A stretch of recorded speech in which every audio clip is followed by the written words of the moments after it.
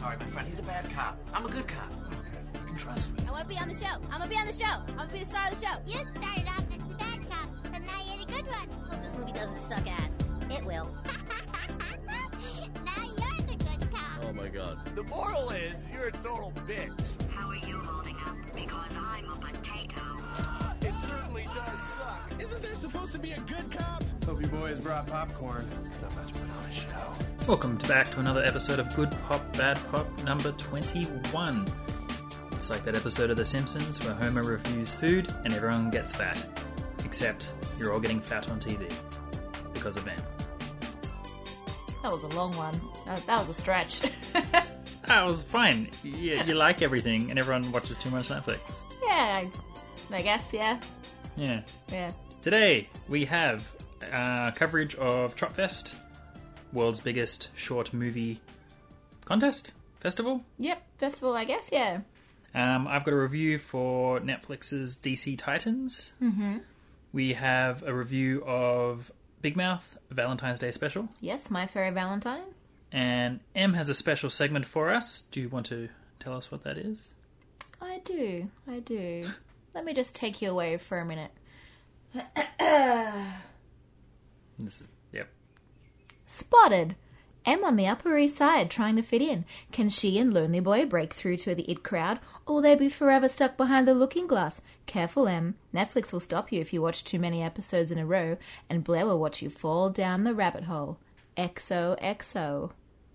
Yes, that is right. I have been binge watching Gossip Girl. If you do not know what Gossip Girl is, I will be filling you in all about that a little bit later on. And that's literally just been my life. I have been doing nothing but watching that. There are 6 seasons and I watched all of them in about a week and a half. It's true. When I'd come back home, Em would be like, how are you? And I'd be like, I'm whatever. And you'd be like, this happened to fucking Dan. I don't know. You were really into it. It's like I was there. I was living the Gossip Girl. It was me. What have you been doing? So, different things. I didn't get to watch Disappointing. I didn't watch Gossip Girl. A bit all over the place. I've got some plane reviews. Reviews that are of planes. Big 747 fan. No, I'm not. Got it all wrong. It's Terry's plane reviews that are on a plane, but not actually plane. Yep. Da-da. So what's on this week in Terry's plane reviews that are not actually plane, but are on a plane? Okay, first off the rank, I watched Aquaman. The man who lives underwater. Yeah. I've always... Oh, not SpongeBob? No, he might have been in it. There was a lot of things. So I watched Aquaman. I loved it. I'm surprised that I loved it. Yeah, the only DC movie I've even remotely liked is Wonder Woman. Yeah, good movie. BVS had some camp cool stuff, but No, it overall didn't. was shit. Yeah, It's just terrible. and Suicide Squad was an abomination. It was a hot mess, that was. Yeah, and I'm not super into any of the Superman. So Aquaman being good was actually surprising. I wonder if this is like a strategy that they make over there at DC. They're like, maybe we'll just waste millions making terrible movies, so then when we make an okay movie, people will think it's spectacular. Yeah, like lull them into a false sense of security. Give them the old one too. Yeah, I don't know if that's a good plan going forward, I don't think that's a good marketing strategy, guys. but it's very obvious what they worked out to do to make the movie mildly good. And basically they looked around and went, what's Marvel doing? And at the time they made Aquaman, Thor would have been the best thing in Marvel. So they should have called this movie Aquaman, the closest thing we have to Thor. Aquathor. Aquathor, or Aquaman, Thor, but wet. What else did I have? I got one more. Aquaman, it's Thor, but Loki is the good guy. Which was basically the premise of Aquaman. Okay, right. So they stole a lot of beats from the Thor movies. They turned Aquaman, he's kind of a bro, not as bro-tastic as Hemsworth, but Okay. pretty much a bro, a New Zealand bro, because, Momoa. Stylistically, Atlantis was very similar to Asgard, very pretty, lots of lights. They have the whole thing, once you have your aqua person sight, aqua person? Atlanteans. There we go. They can see all the colours and everything looks great. The whole premise is lots of family drama and arguing about half-bloods, and there was a lot of emphasis on acquisition of your trident / Acquisitions? acquisitions. No. And like how Thor had to get his hammer, Aquaman has to get his trident. Yeah, sorry. And the overall theme was lessons about humility being important to be a leader, because we're all arguing about who should be the king of Atlantis. It was pretty good. It was very fast, lots of action pieces, and pretty, like, most of it's pretty good. Now, I'm still miffed on what Aquaman's deal with, because he's mostly underwater and kicking ass, but then he's on land and kicking ass too. Like, does he just... It's like Davy Jones' locker rules, where he carries around a glass of water, and like, I'm now indestructible because I have my, my bottle. It's weird. I have a weird question, because I don't really know anything at all about Aquaman. He's got legs, right? Yes. Does he get a tail in the water, or does he just always have legs? No, they just always have legs. Okay. Does he have gills? Like, I need to understand how this actually works. They don't show gills. He just is underwater. So They just imply gills. they give a bit of the back story of what happened, and Atlantis sinks. Yep. Like Atlantis is doomed to do. And there was like 7 factions. So there's the Atlanteans, which are the humanoid, mermaidy vibe people. Okay, but not actually a mermaid. Not actually mermaids. Okay. And there was, there was 7 underwater groups or clans that had to unite for whatever reason. Are they mermaids? Some were, yes. Oh, okay. So mermaids some do were in very fact exist in mermaidy this. people, Okay, a bit right. fishier. Some were crab people, some were monster zombie things. Crab people. And yeah, taste like crab, talk like people, crab people. And so they have all these different factions, and it plays into the politics of it. And I thought this was really interesting. And they all go to war, and stuff escalates. I'm more concerned about how there is humanoids and also mer people, and then people that are sort of in between, like, what's going on there? Well, they all evolved in different directions, because this was a long time ago. Evolved, huh? Yeah, evolved to crabbiness or fishiness. Seems fishy to me. Yeah. There's a bit of interspecies business going on there. They didn't really fixate on that part. There was people like dating, but they were only really Atlanteans. We didn't get any crab sex or anything. Crab sex. Maybe in the sequel. But The porno nobody wanted. my favorite bit though was My boyfriend has crabs. The sequel to Aquaman. It's like what was the movie won an Oscar about fish sex? Shape of Water? Color of Water? Yeah, Shape of Water. Shape of Water. Oh, I like that movie. That was a good movie. The fish sex movie. Yeah. I mean, as good or bad as it was the fish sex movie. Well, yeah. This was a kid's movie. Well, like a superhero movie. There was implied romanticness, flirtation, but no fish sex. To everyone's detriment. Like, Maybe that was the prequel to Aquaman. Shape of Water. Was set a while ago, I think. actually, I've missed the most important one. There was some interspecies happenings. So, if you remember the first Superman, and it has Superman's dad, played by Russell Crowe? Sure. Russell Crowe, and that was cool. They've done a similar thing with a celebrity superhero parent. So Nicole Kidman plays Aquaman's mother. Right. And his whole origin story is she escapes Atlantis for whatever reason. This is the intro, this isn't a spoiler. Okay. And she comes on land to hang out and meets... Prince Eric? Wrong movie. Aquaman's dad. And they live together. Mr. Aquaman. Mr. Man. Aquaman's my father. Mr. Man. Aqua's my middle name.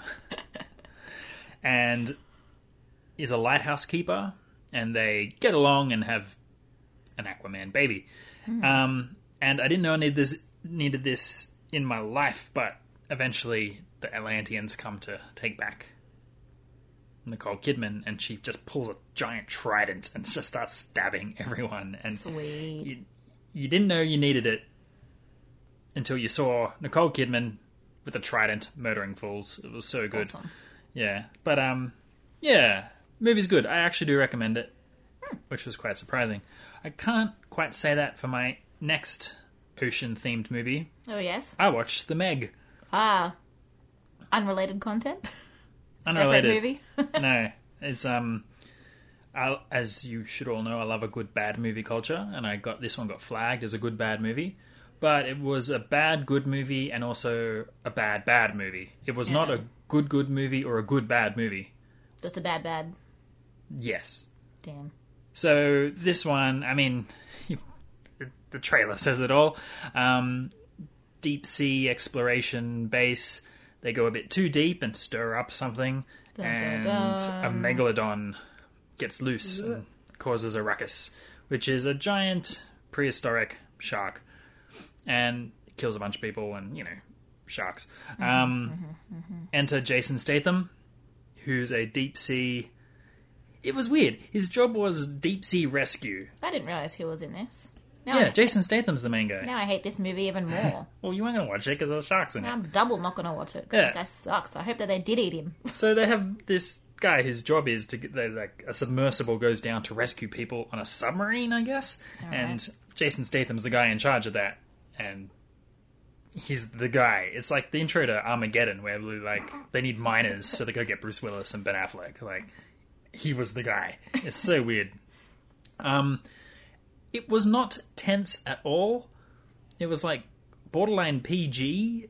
It was so That's weird. not exciting. Like, there was no tension with the shark murdering people. It was just a mess. And every scene that was like a thrillery scene, you knew the outcome. Just the way the scene was shot. You're like, they're going to get away at the last minute. This guy's about to get nommed. And you could pick every single one a mile away. Yeah. Like, the bad guy's like, phew, I got away. And then the shark noms him. Like, it's so obvious. And that was disappointing. And everyone was way too chill about this giant effing shark. They're like, oh, we've got to kill this shark. It's trouble. Like, oh, we've got to put a tracker on it. And it's like, oh, well, we can't approach it with a boat. It attacks boats. Like, oh, we've got to swim. And Jason Statham's like, I'll do it. And he just like... First of all, what the hell is the logic behind that? It'll eat a boat, but it's not going to eat a person swimming to it? That's the dumbest thing I've ever heard. Like, oh, okay, cool. I'll just swim out if it's going to eat a whole boat. Who won't see me? And so old mate jumps in the water, swims over, is like, I'll throw a harpoon at it. It's a 30-meter long shark. Stupid. And then the shark comes for him, and he's like, oh shit, I didn't think this through. Like, no one thought anything through. So I can't recommend The Meg. It wasn't even good on bad movie merits. 0 out of 5 fish fingers. Yeah. And it's a shame. Or Statham fingers. Like, a bit of a admission, I've never seen a Jaws movie. Oh, really? Any of them. But one of my favourites in terms of thrillery shark movies is Deep Blue Sea. I love that movie. That one I have seen, which somehow did not scare me as much as I thought that it would, given my massive phobia of sharks and deep water. Although I guess maybe because it was in a lab, there wasn't so much deep water. But the sharks in that were terrifying. Yeah. And it normed Samuel L. Jackson. It was great. Spoilsies for Deep Blue Sea. Oh, it's a 15-year-old movie. Harden up, listeners. But that's Terry's Plain Reviews for Plain Movies. Interesting side note, just building on a bit of news of the week and talking of aqua movies involving sharks. I see that Tommy Wiseau is making a shark movie. He's obviously saw the movie and went, that would be a good idea. I'll make my own shark movie. It's going to tear him apart. It is. You're tearing me apart, Sharky. I bet it came from an out-of-state bank. Oh, hi, Shark. Also, the movie's called Big Shark. Is it really? Yes. Oh, I'm so sold. And apparently it's set in New Orleans, where he's initially from. So, well, at one era from. Interesting. It's a debate for another day. But, yes, I haven't watched the trailer for that yet. Is it a trailer they released, or just an announcement that they're making it? I'm not actually sure. I think just an announcement. There could be a trailer, but I think it's just an announcement for Big Shark. I'm very excited about this. I haven't even seen Best Friends Part 2 yet, which was the Greg Sestero / Tommy Wiseau one. So he has projects coming up, which is good. He's a busy man. So that was my plain movies. I've also done a little bit of gaming. Oh, yes? Yes, 2 main ones. PlayStation Plus this week had For Honor by Ubisoft for free. So it's like Vikings versus Samurai versus Knights. and it's got a really elaborate combat system where you have your guard and you use your thumbsticks to sort of angle your weapon to kind of block stuff, and it's a big sort of battling game. So I've been dicking around with that a bit, and that's been fun. Very visceral, very violent. Ooh. All about the executions and combos and stuff. I'd imagine the PvP would be psychotic, but I probably won't get into that, just playing the single player. But the big news of the week was the release of Apex Legends by Respawn. Yeah. Now, Respawn you would know because they made Titanfall, Oh. but they just dropped a Battle Royale game out of nowhere called How Apex random. Legends. Yeah, so it's kind of like... I've seen a few people playing it across the Twitter sphere this week. So, a few interesting things. It's free to play, so they're Great. going for Fortnite's kind of niche where it's free to play and you pay for cosmetics and stuff like that. It's currently 3 people squads, Okay. so, you got to play in a team. There's rumours they're going to add single and duos, but currently 3s only. And they've gone the hero route, like Overwatch, so you pick a class. So some are mobility-based, where you grapple around. Some are healers. Some are, recon people. And you build your team, and in you go. I played 2 matches. And my second match, I won it all. Oh, good Yeah, job. got the win. Now, this was quite funny, because I'm running around not knowing what I'm doing. And it's like, you win! And it comes up with my 2 teammates who had a bazillion kills. And Corduroy, which is my gamer guy, is 0 kills, 0 damage done.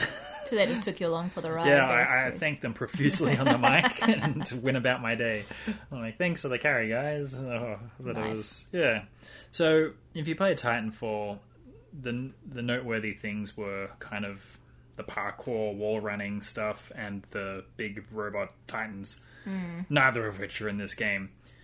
So it's interesting because everyone loves it because it had 0 hype. It just got dropped, and it's going very It's very popular at the moment. Whereas if they went, the makers from Titanfall are making a battle royale without all the cool things that Titanfall had, everyone would be like, boo. So interesting how they're having success by not hyping it. Yeah. If I do play another game, hopefully I will land a bullet. Well, fingers crossed, and right? participate.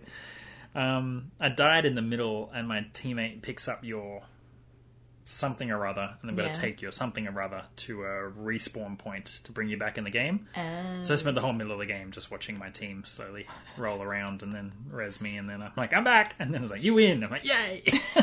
Good job. Yeah, so a bit of gaming there. That's all I've been up to. Oh, yeah?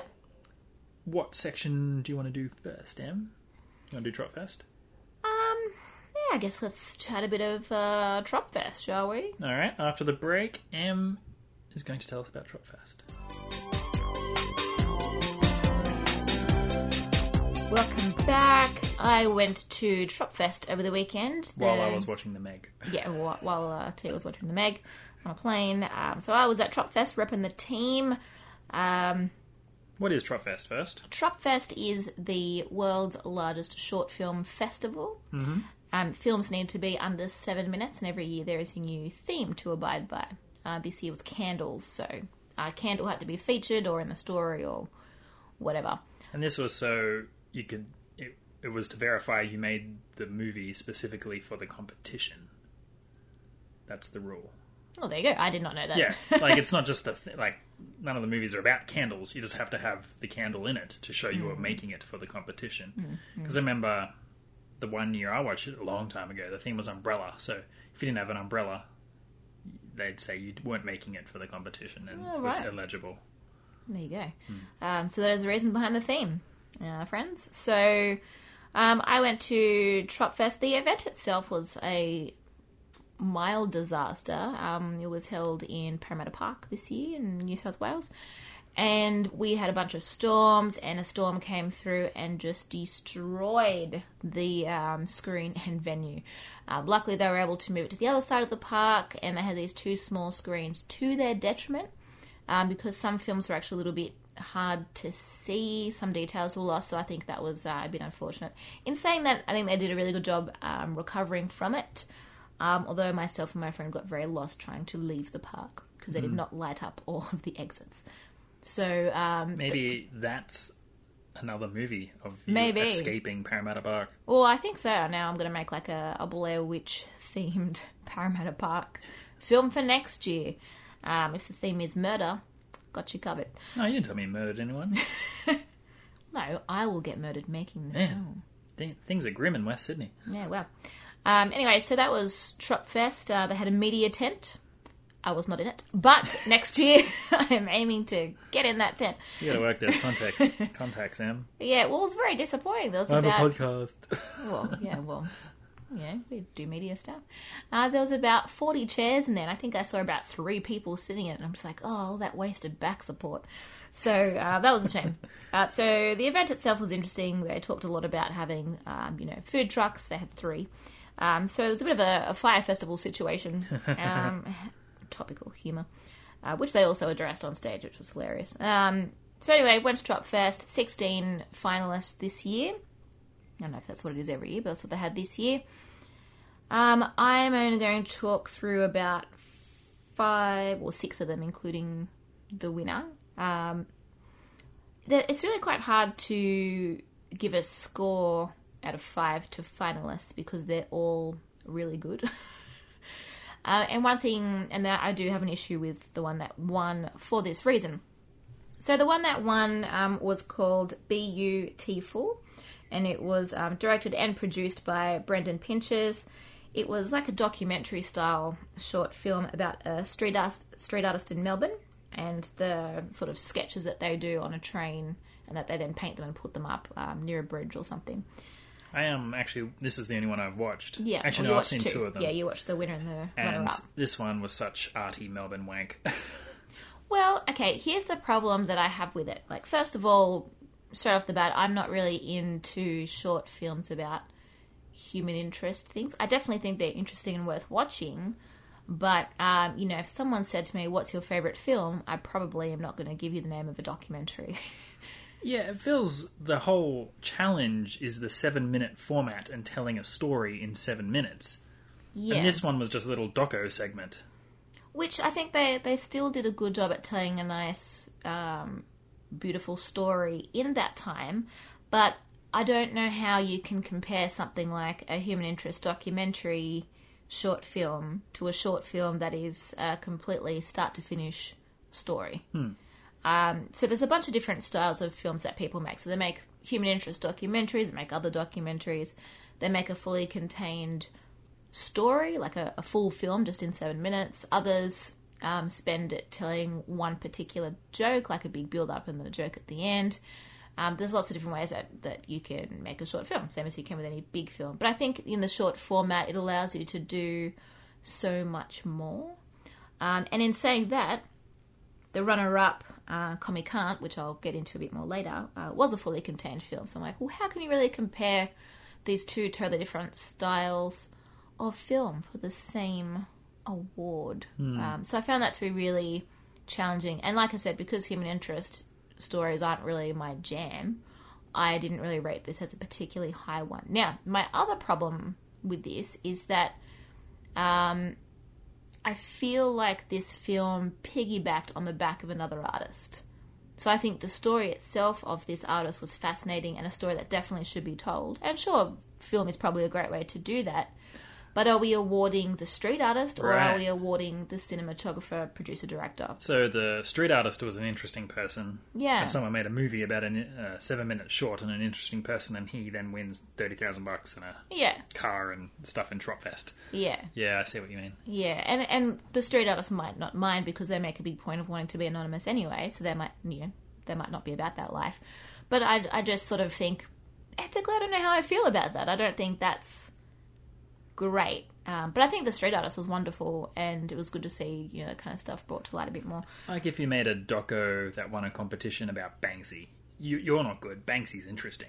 Like, Yeah, like even a shit movie about Banksy would be pretty great. yeah. So that was the other thing I had a bit of a mild issue with. I'm like, all right, what are we actually celebrating here? And is it kind of riding the coattails of someone else who's already interesting and successful? Another thing that I sort of noticed with this film was how it was made. It was filmed exactly like a wedding video. So I don't know if this person does wedding videography in their spare time, or whether or not that's just the way that you film things to capture certain details to tell someone's story. So it's probably more the latter. While I do have film experience, I don't have film experience in terms of how to film for narratives and details. So maybe that's just a thing people teach you, which therefore carries over both of those things. So that was the other thing I noticed, which was interesting. So that's sort of where I'm at with the winner. Do you have any other thoughts about the winning Tropfest film, Beautiful? No. Tell me about what other ones you liked. Okay, so the runner-up made my top 5. It's called Comic-Con, so I definitely recommend watching that one. It is directed by Rory Kelly and produced by Sarah Sutherland. And it's a great front-to-back story, and I really respect that for a 7-minute film. I think that's quite difficult to film a journey like that. And it's made in conjunction with the Roller Coaster Theatre Company, who hire actors with disabilities, who all did fantastic jobs acting, like all the actors in all the films throughout Tropfest. And what I really liked about this story is it's a very bold story of adventure and friendship. And so it's already filled with themes in the first 2 minutes of the film. And it comes full circle and it's very lovely. There's fantastic comedic timing in both the editing and from the actors in the film. It's about 2 best friends who are trying to get to like a Comic-Con. Like a Comic-Con festival thingy. And the adventure that ensues in trying to get there and get in. And I could very much relate to that on a very fandom level, so I like that as well. It was very appealing to myself.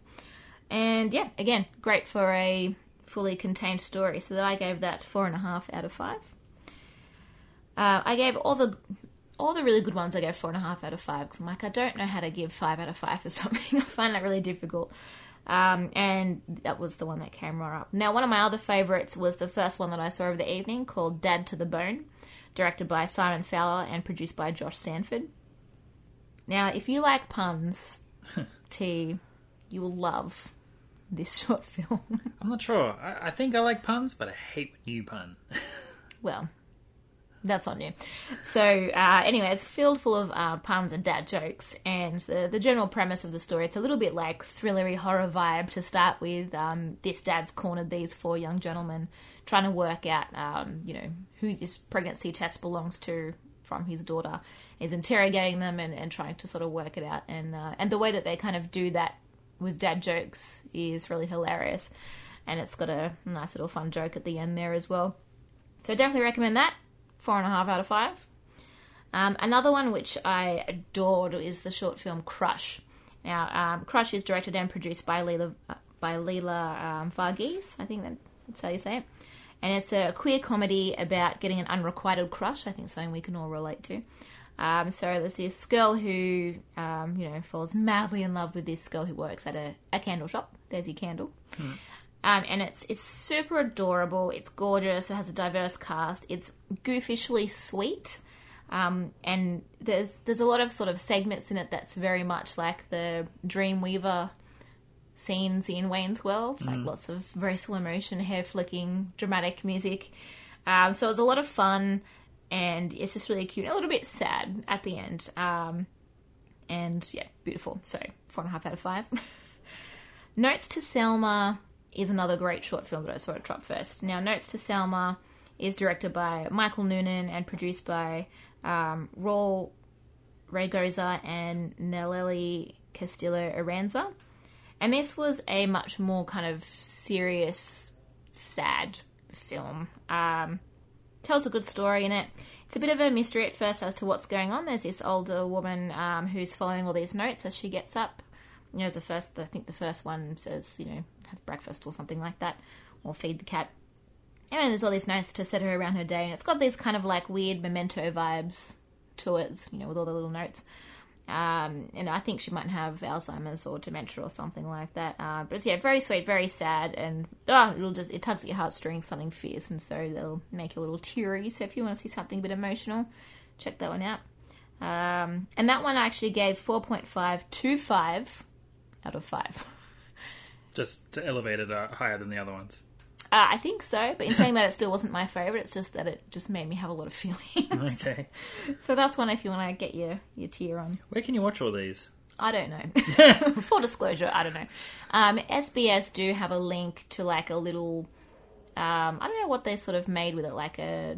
not like a... What would you call the thing that... You know, like how you watched them... What is that? Live... Facebook Live. Yeah, it was a Facebook Live event. So they have like little interviews with either the actors or the directors or the producers before they show it. Annoying thing is with it though is that they don't have all the films timestamped, so you've got to sort of flick through and figure out what's where. So I'm hoping that there's going to be an easier way to see these films. And the whole thing's 3 hours too, so you can't just go, I'll just watch all of them. It's a pretty long so presentation. I mean, you could, but it'd take a long time. So hopefully someone at least puts an upvoted comment with the timestamps or something like that, or that there'll be an easier way to watch them later. So I do have 2 honourable mentions for Tropfest. One is called Barry, and it was directed and produced by Emma Vickery. Any relation to the HBO Barry? Sadly, no. I like this one because it was a bit of a black comedy. Both like HBO's Barry.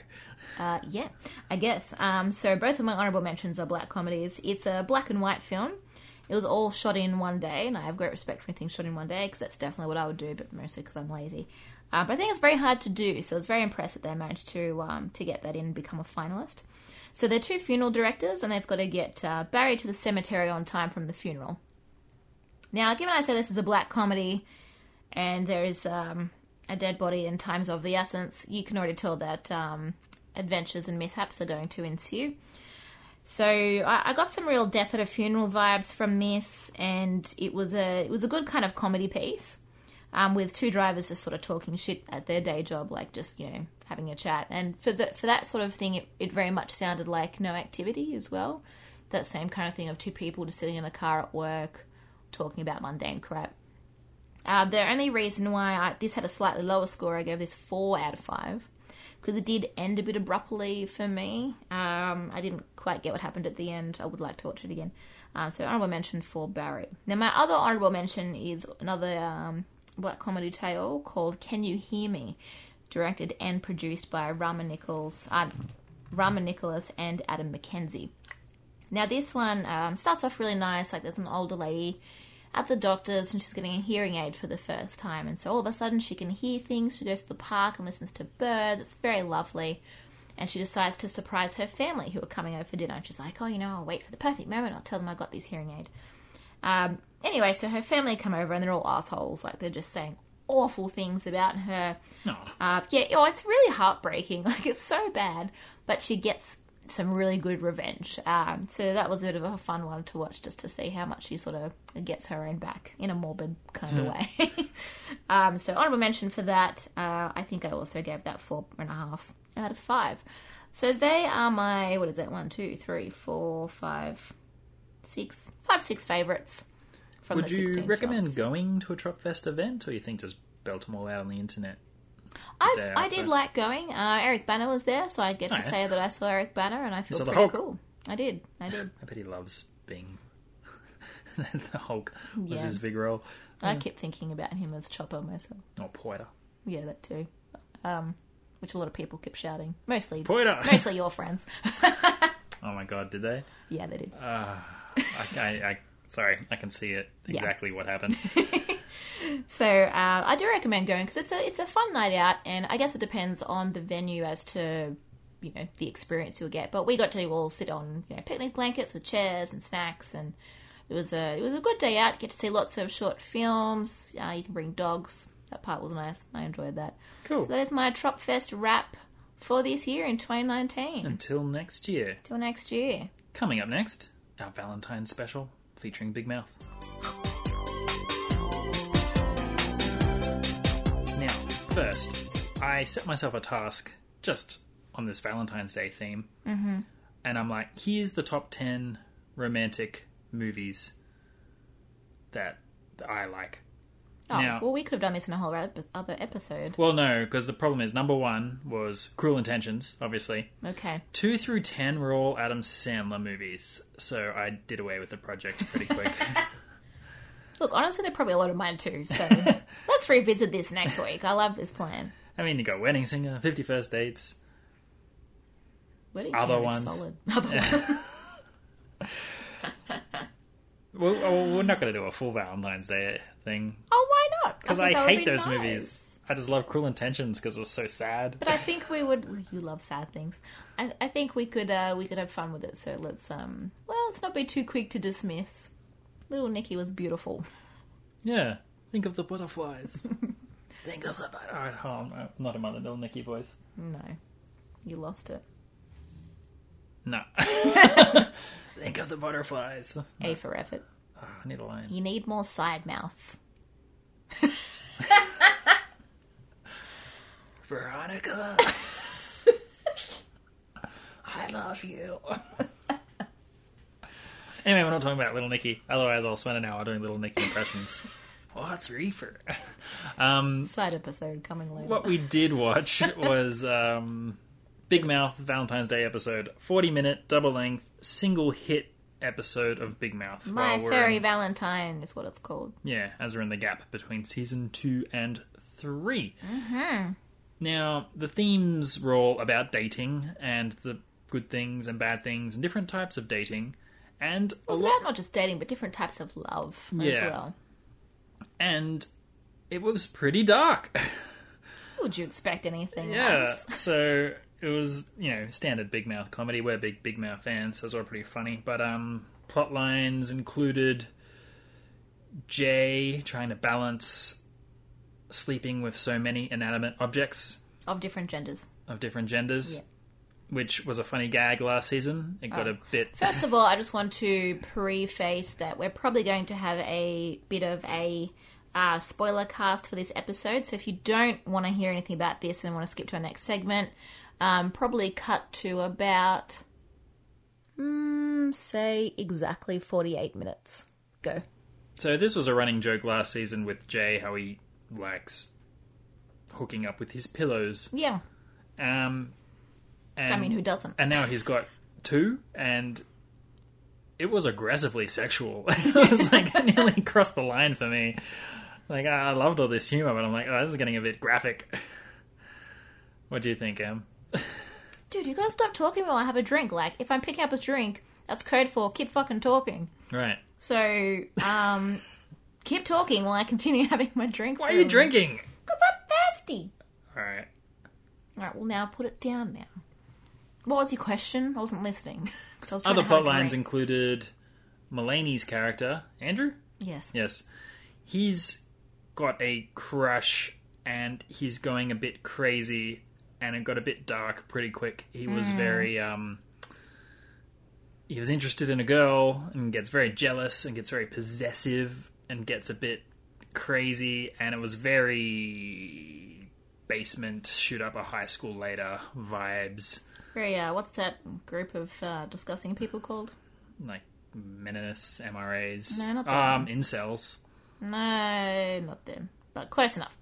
I like that they did a good job of okay, so there's a few things going on with Andrew here. First of all, it really highlights that whole nice guy entitlement. Yeah. I do like that they also threw in that he's wearing a hat, like he's doing that Yeah. deliberate peacocking thing, which is one of those pickup artist cues. Wear a hat so you stand out. Like, how about just be yourself, kids. Anyway, so I like that they sort of threw that in to sort of take the piss on those two groups.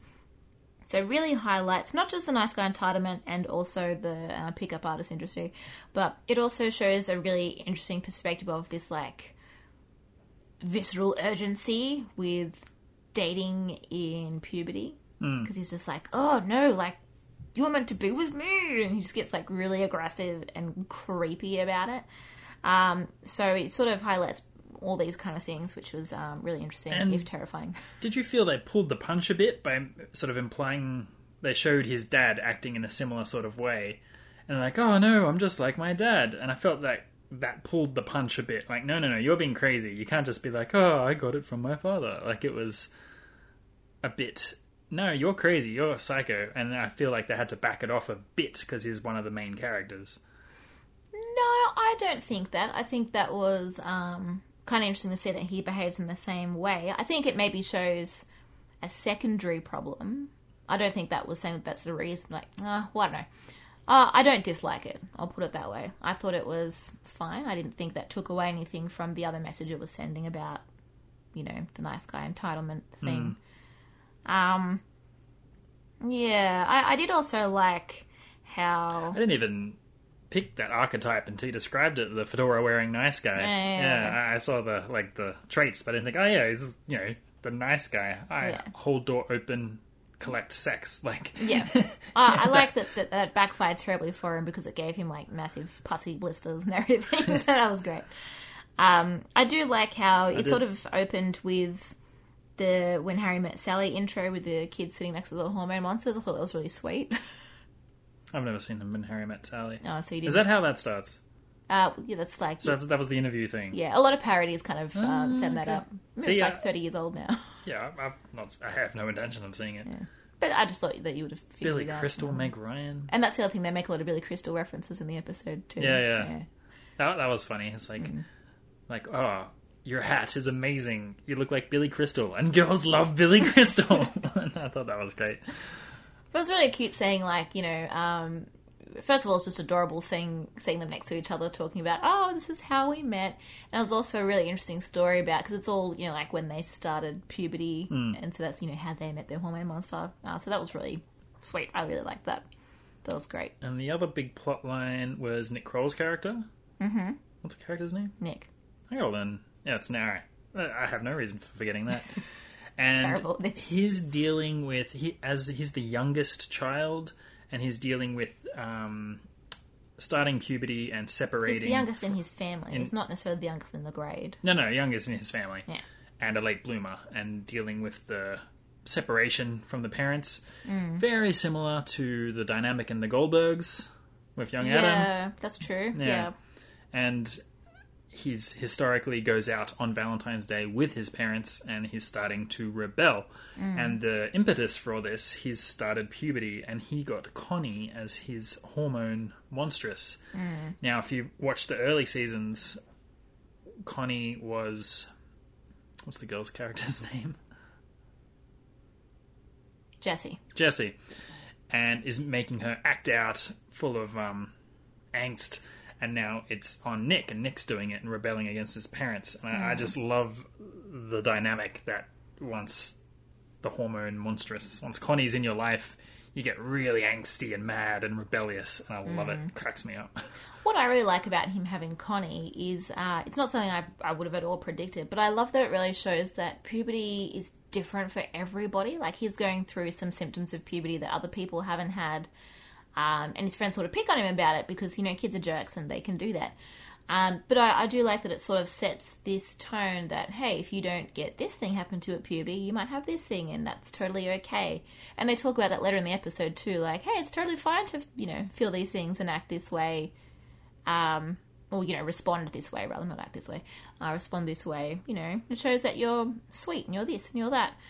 So I thought that was really nice. And it ties in more about this thing we've talked about before, about how Netflix is sort of taking on this responsibility of being the new sex ed educators for young people today. So I think that's a really important message to put Which I out predicted, there. by the way. Yeah, well, I just told you we talked about that in the previous episode. But now there's other outlets talking about it. Well, yeah, I shared an article on our Facebook page if you haven't seen it. Facebook.com/Good-Pop-Bad-Pop-Podcast. I think someone at SBS put that article out saying that they're taking that on, or like, oh, we've already talked about that, we're ahead of the curve. So, yeah, I really liked that they're doing that. And I really liked it as well with this episode, this double episode, how they really explored different kinds of love, which we touched on a bit before, but we're not just seeing people trying to get girlfriends and people trying to get boyfriends. We're seeing how parents love their kids and how kids love their parents or are trying to distance from their parents. We see how some people are very anti-Valentine's Day and how that can manifest into new friendships. Like, we see a great blossoming friendship between Jessie and... Is it Matthew? Matthew, yeah. The gay kid in the show. And they're both very sort of anti-Valentine's Day because Matthew can't get a date because he's the only out kid at school.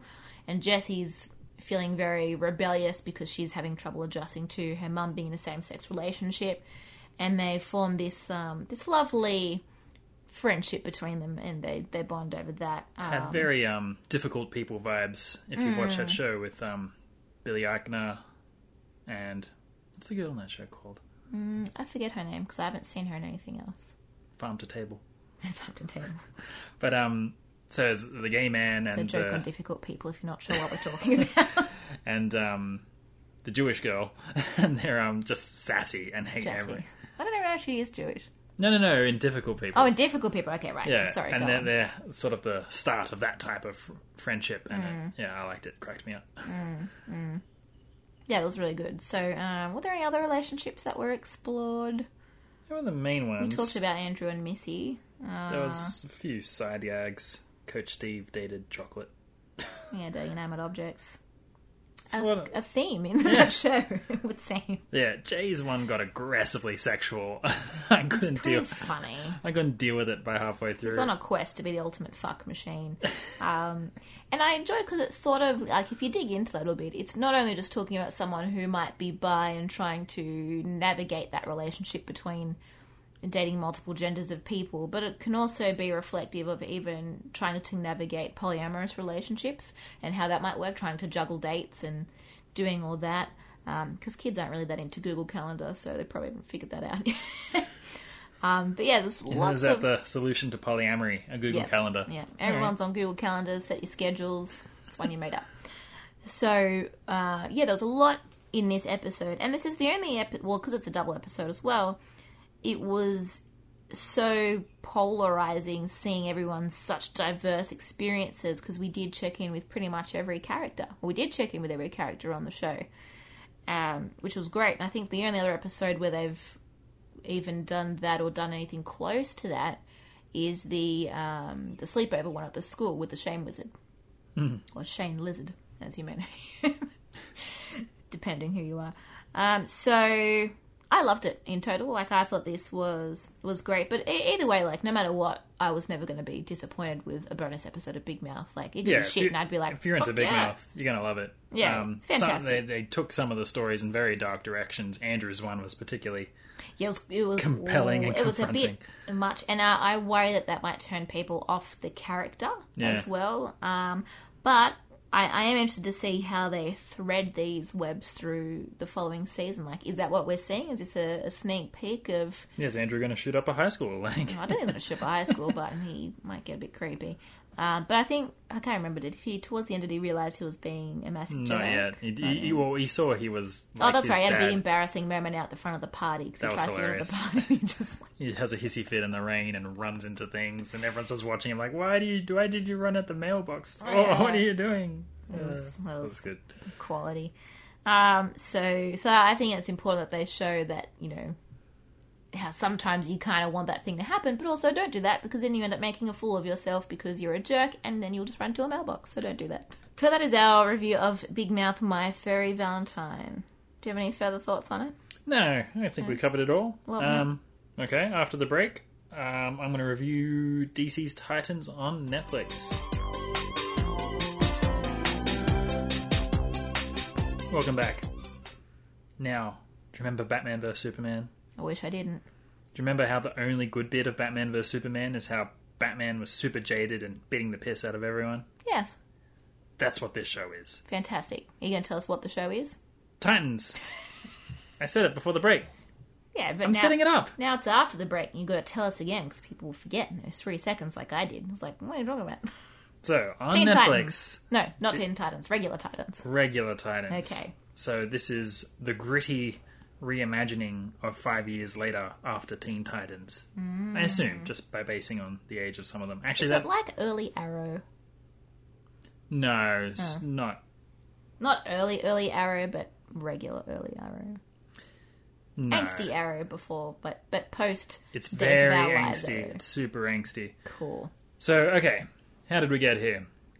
Titans first started appearing in comics in the 60s. It's famous for being the Teen Titans, the cartoon. Yep. And mostly is a team including the sidekicks or side characters. Yeah.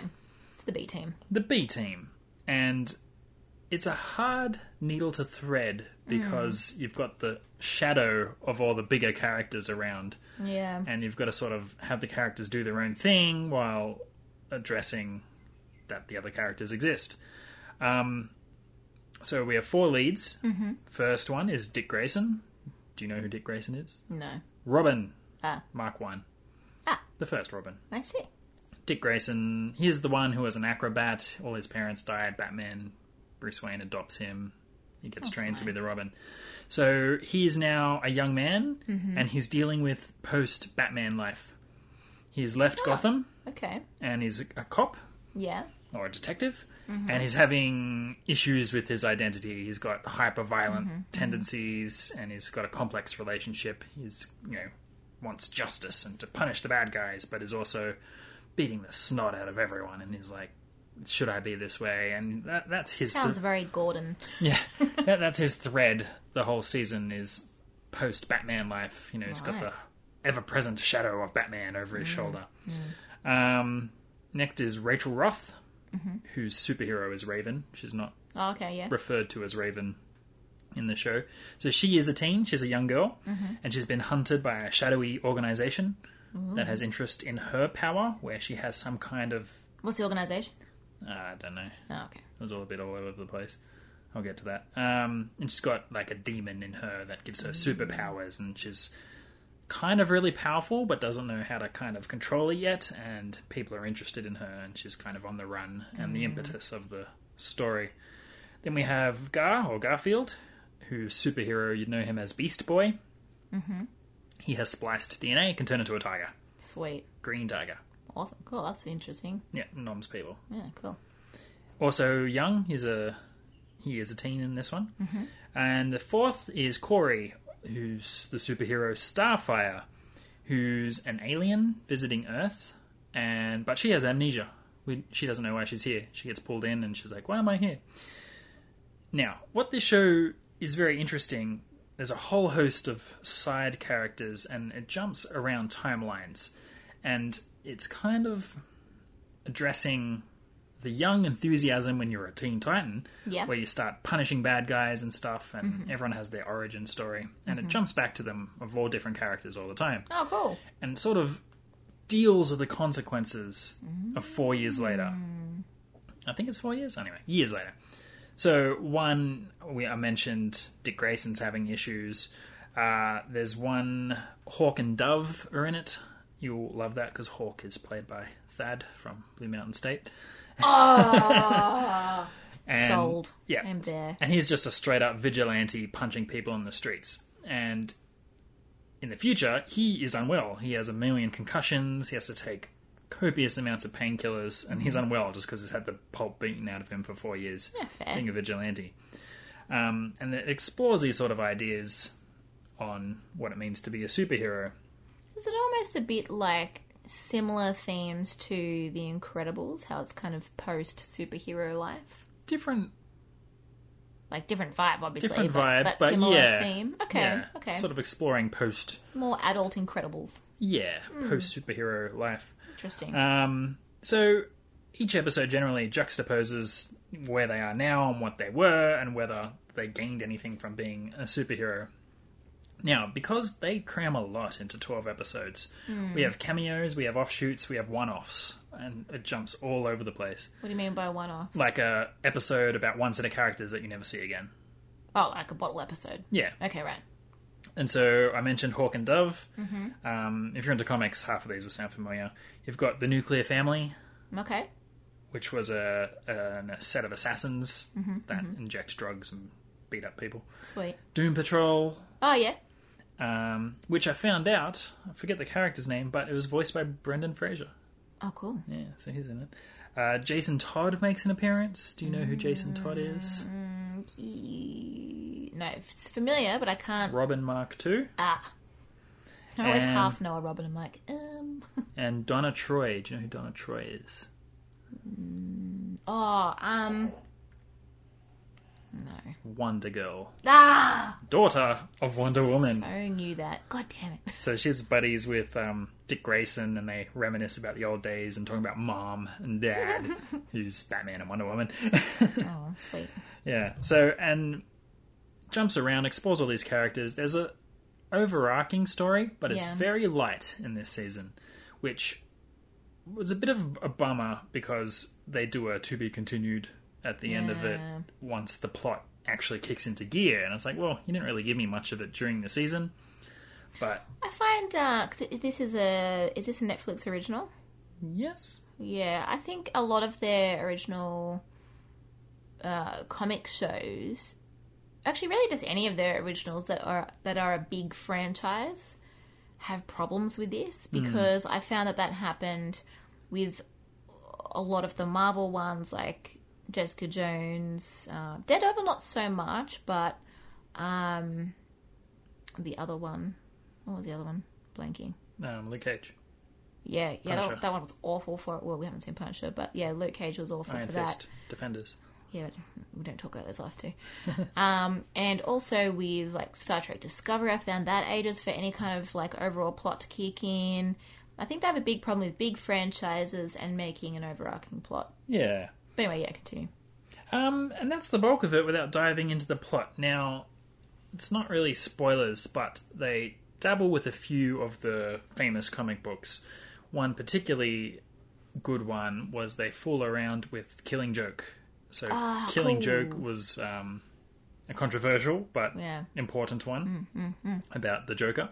Yeah. And they sort of have some of those beats from Killing Joke sort of come up in Titans. So it jumps around between a lot of material. And the last episode is bananas. It's what? Bananas. Sorry, I've been listening to How Did This Get Made a lot, so I'm picking up Jason Mantzoukas' cadence for reviewing things. And how does he say it? Bananas. It is bananas. I love it whenever you do his voice. It's the best.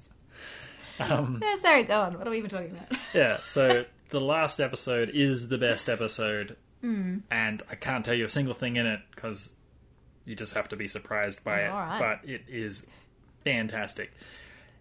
And to be honest, I was sort of on the fence because the main story didn't move along, but that last episode was so good it kept me on. Okay. But It's rare for they you. they made it and they knew it was the best episode, so I sort of don't like that they held that to the end Yeah. and then did a big to be continued. So if you like the gritty sort of side of superheroes, this is Yeah. great. Exploring the macro view of vigilante justice, this is great. There's a lot of appearances and references to more obscure characters. That's always fun. Yeah, so if you're into it, like I'm not, but I read up on most of them just to get sort of the macro view of it. Yeah. And I quite liked a few of them. Yeah, pretty good. Okay. It's not funny. It's very dark and gritty. But yeah, I'd recommend it if like it's you know exactly what it is. You know you're going to watch it or not, Yeah. kind of thing. It's DC's Marvel Netflix shows, but dialed up to 11. Interesting. Cool. Everything's like everything else. It's all been done. Well, yeah. If you just want a taste of awesomeness, just watch the last episode. It doesn't even need context. Just watch episode 12 for the wild ride alternate reality nonsense. Ooh, alternate reality, you say? Oh, sort of. It's hard to explain without ruining it. But that's Titans on Netflix. Fantastic. I'd probably lean towards watching it. It is a lot, 12 times an hour, so you got to put some time in. But yeah, I'd back it up. All right. Reckon you might watch it? Yeah, I think I probably will. I've got a lot of time on my hands right now. Okay. After the break, Em's going to hit us with a classic, would you say? Well, we'll see. All right.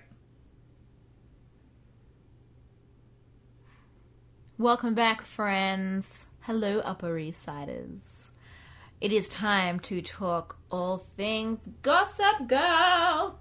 Now, is this going to be spoilers? What are you going to tell us? I'm going to call this a semi-spoiler cast. So, for a lot of it, I don't mention names.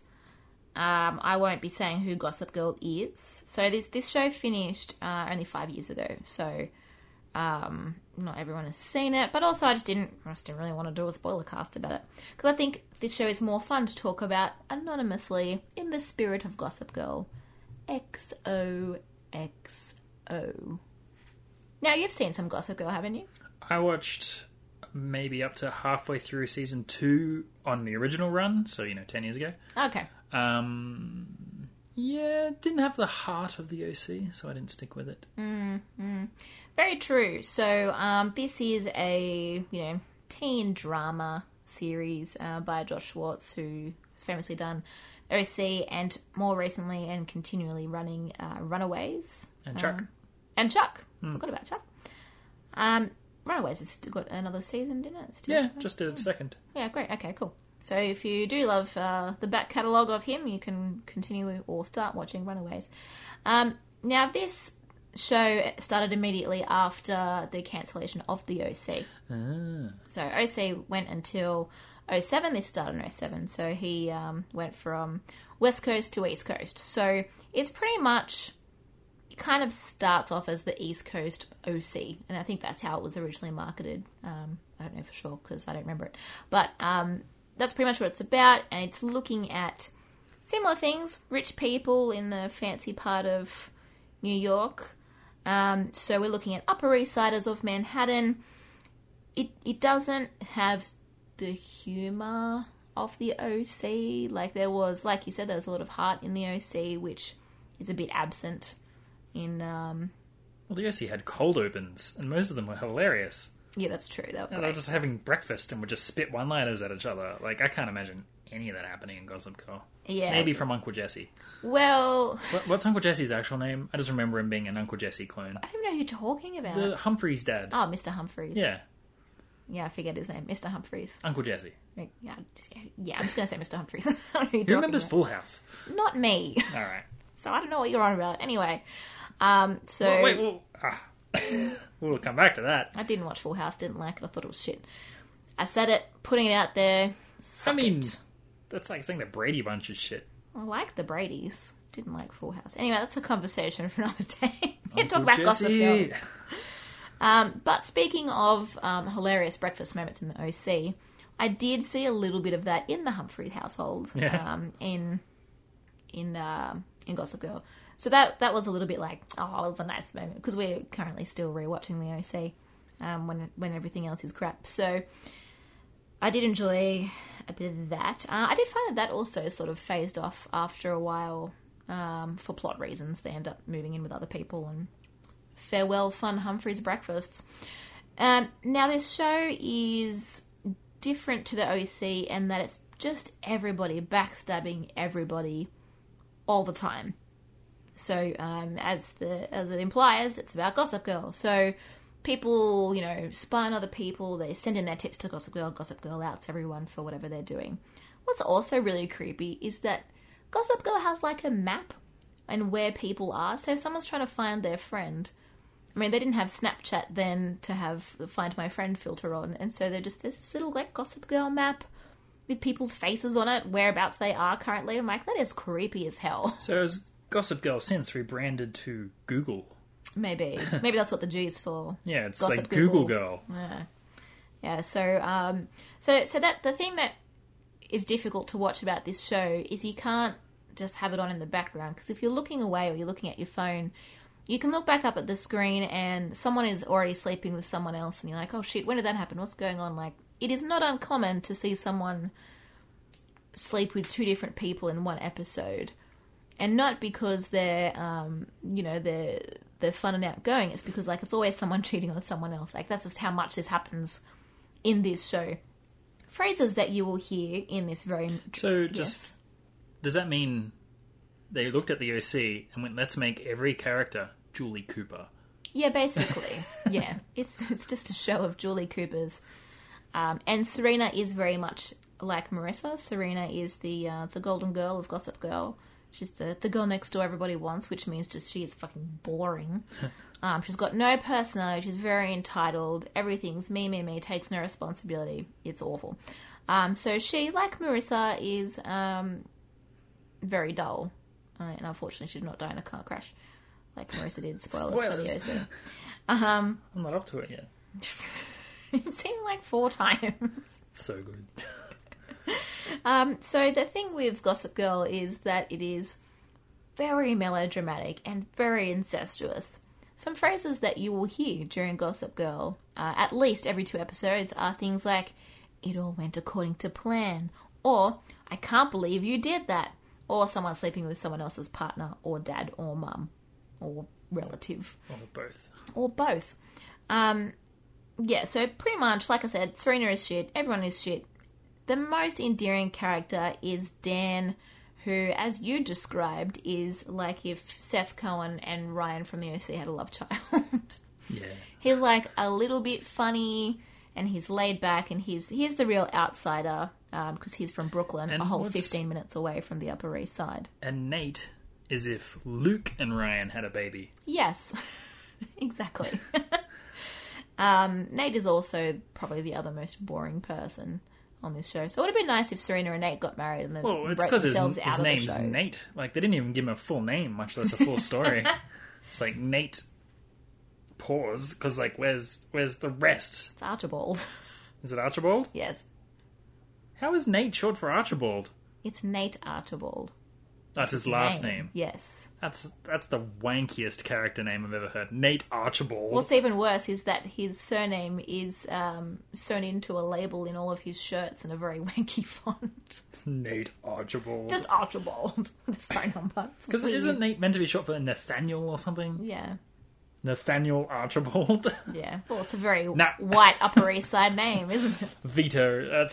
That's the worst. It ain't no Chuck Bass.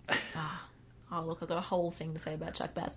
So, what's funny about Nate and why he sucks is that it's very meta because towards the end of the show, or endish, mid-end, Dan writes a book about what it's like trying to get in with the Upper East Side. It's called Inside. And he merges Nate with another character, and it's very funny because it's sort of it's very meta, making fun of the fact that Nate's very boring and I don't think people really like him. And on that meta note, I do like how in the last season or the last 2 seasons, there's these 2 younger girls who sort of appear at parties all the time, freaking out like, "Oh my god, I thought you would end up with this person," and they're very clearly the fandom, like the voice of the fandom. And I really like when a show does that. Like, I know it's a little bit fourth wall-y and a little bit wanky, but I like it. I think it's good fun. So And they've done that. He's messed with that before because of that show that shares the universe, The Hills, the Valley. The Valley. That was yeah. it. Yeah. So in both the OC and in the first season or the second season of Gossip Girl, everybody's watching the show The Valley.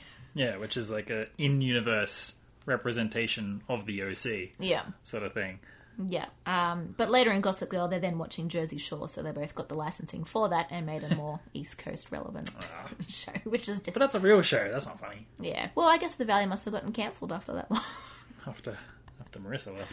Yeah, well, there you go. So, one thing that is a bit annoying, though, about this show is because it's so incestuous, the plot is also incestuous. It gets really recycled. It's just the same things happening over and over again to slightly different people, or the same people, and so it gets a bit boring sometimes for that. Now, the first season sucked. It was terrible. I struggled to get through it, but I thought, I've got literally nothing else to do with my life right now. So I persevered. Seasons 2 to 4 were the best for me. Season 5 dropped off a bit, and 6 was alright. 5 was definitely the worst. Like, nothing happened at all. You could probably just skip it, to be honest. Well, a big thing kind of happens, I guess, but it was just lame. Now, the first episode I really struggled with because straight away this show becomes very dated because they show everybody's favourite character by the end, Chuck Bass, is a blatant rapist. Yeah. Like, blatant. He's there sexually assaulting girls at parties. Everyone's just like, yeah, it's cool. It's just Chuck. Don't worry about it. I'm like, excuse me. I would like to worry about it. What is wrong with people? And it does... They do sort of address it a little bit later. He does get into some trouble for that, which is good. Not nearly enough, because I'm pretty sure he pays off the people to be quiet. And there is just no way you could run that show now. Even just... it wouldn't really have been started 12 years ago. But yeah, there's no way in how you could do that now. What was very interesting, because I decided immediately, obviously, that he was the worst and that I hated him. However, they do sort of... Do they even change his character a bit? I don't know, probably not. But there is a very endearing love story between him and Blair, which goes on through the entire show of The Will They Won't They. The worst two characters. They are, and because Blair was my other most hated character in the first season, but they... And two wrongs make a right, T. I don't know what to tell you. Because Blair's like Summer with no charm, or Marissa without any social graces. Like, I just hated Blair, front to back. Yeah. I don't know, she's like a fungus, man. They both grow on you. And Chuck Bass, like... So, as I said, I watched the first season, and there was Chuck Bass, and he was like the broody whatever, and that was fine. And then I drop in, and you're in season 6, and Chuck Bass has become a caricature of that description of the first season. He's just become more broody and angsty. He's like eating lemons. Like, it's just like the whole time. That's the other thing that bothered me about him. It just looks like he's sucking on a lemon the whole time. But yeah, like I said, like it's not that I like those characters individually, but just together. They can die on the same plane crash. No. I don't know. There's just something about the Will They Won't They story between Chuck and Blair. Like, I remember I messaged my cousin who really loved the show, and I'm like, I'm watching this show. I hate it. And she's like, no, it's the best. And I was like, I don't know, man. These characters are all bullshit. I hate them. It's awful. And then within 48 hours, I sent her another message saying, if Chuck and Blair don't end up together, I'm going to kill myself. Like, it was just, I got so invested in their potential relationship. I just became all about them. So for me, the show was worth watching purely just because I loved watching the... Is this the friend that didn't like the OC, though? No, I don't think so. Okay. I just really enjoyed their, like, raw passion. There's just such a magnetism between the two of them that is just so undeniable, and I lived for it. I shipped it hard.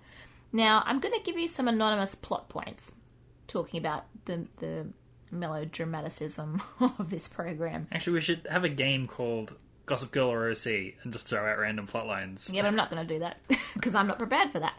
So, here are some anonymous plot points about Gossip Girl. Someone has a mystery cousin who's not really their cousin and then sleeps with their stepdad and then their actual dad. Alrighty. Anonymous plot 1. Anonymous plot 2. Someone's parent is allegedly dead, but then isn't dead and isn't really the person that they say they are, and then is, but then they go away, and then someone else turns out to be that person's parent, but isn't actually their parent. Oh, and then they also sleep with the best friend of the child of said alleged parents. Actual plot. Can I weave in other plots, random plots from the OC while we're playing this game? No, because that's the only two I have. Oh, alright. Someone being blackmailed for being in a porn movie called The Porn Identity. Similar plot point. Someone gets blackmailed for a snuff film that they make. Whoa! That took a dark turn. So Gossip Girl's years turn up to 11, even in the comparative plot points. But the porn identity, she has amnesia. It works on so many levels. That was also very good. The actual end of Gossip Girl, like the last or second last episode, was a bit weird. Like, the big thing that happens before the big reveal of who Gossip Girl is, the big thing that happens, it was very Lion King, and so because of that, I just thought it was really funny. I couldn't stop laughing. Like, there's someone all, like, clinging on the edge of a building or a cliff face or whatever it is, and I'm just like, long live the king, man. It was really funny. Probably wasn't meant to be. So, is it worth watching is the big question that we have here.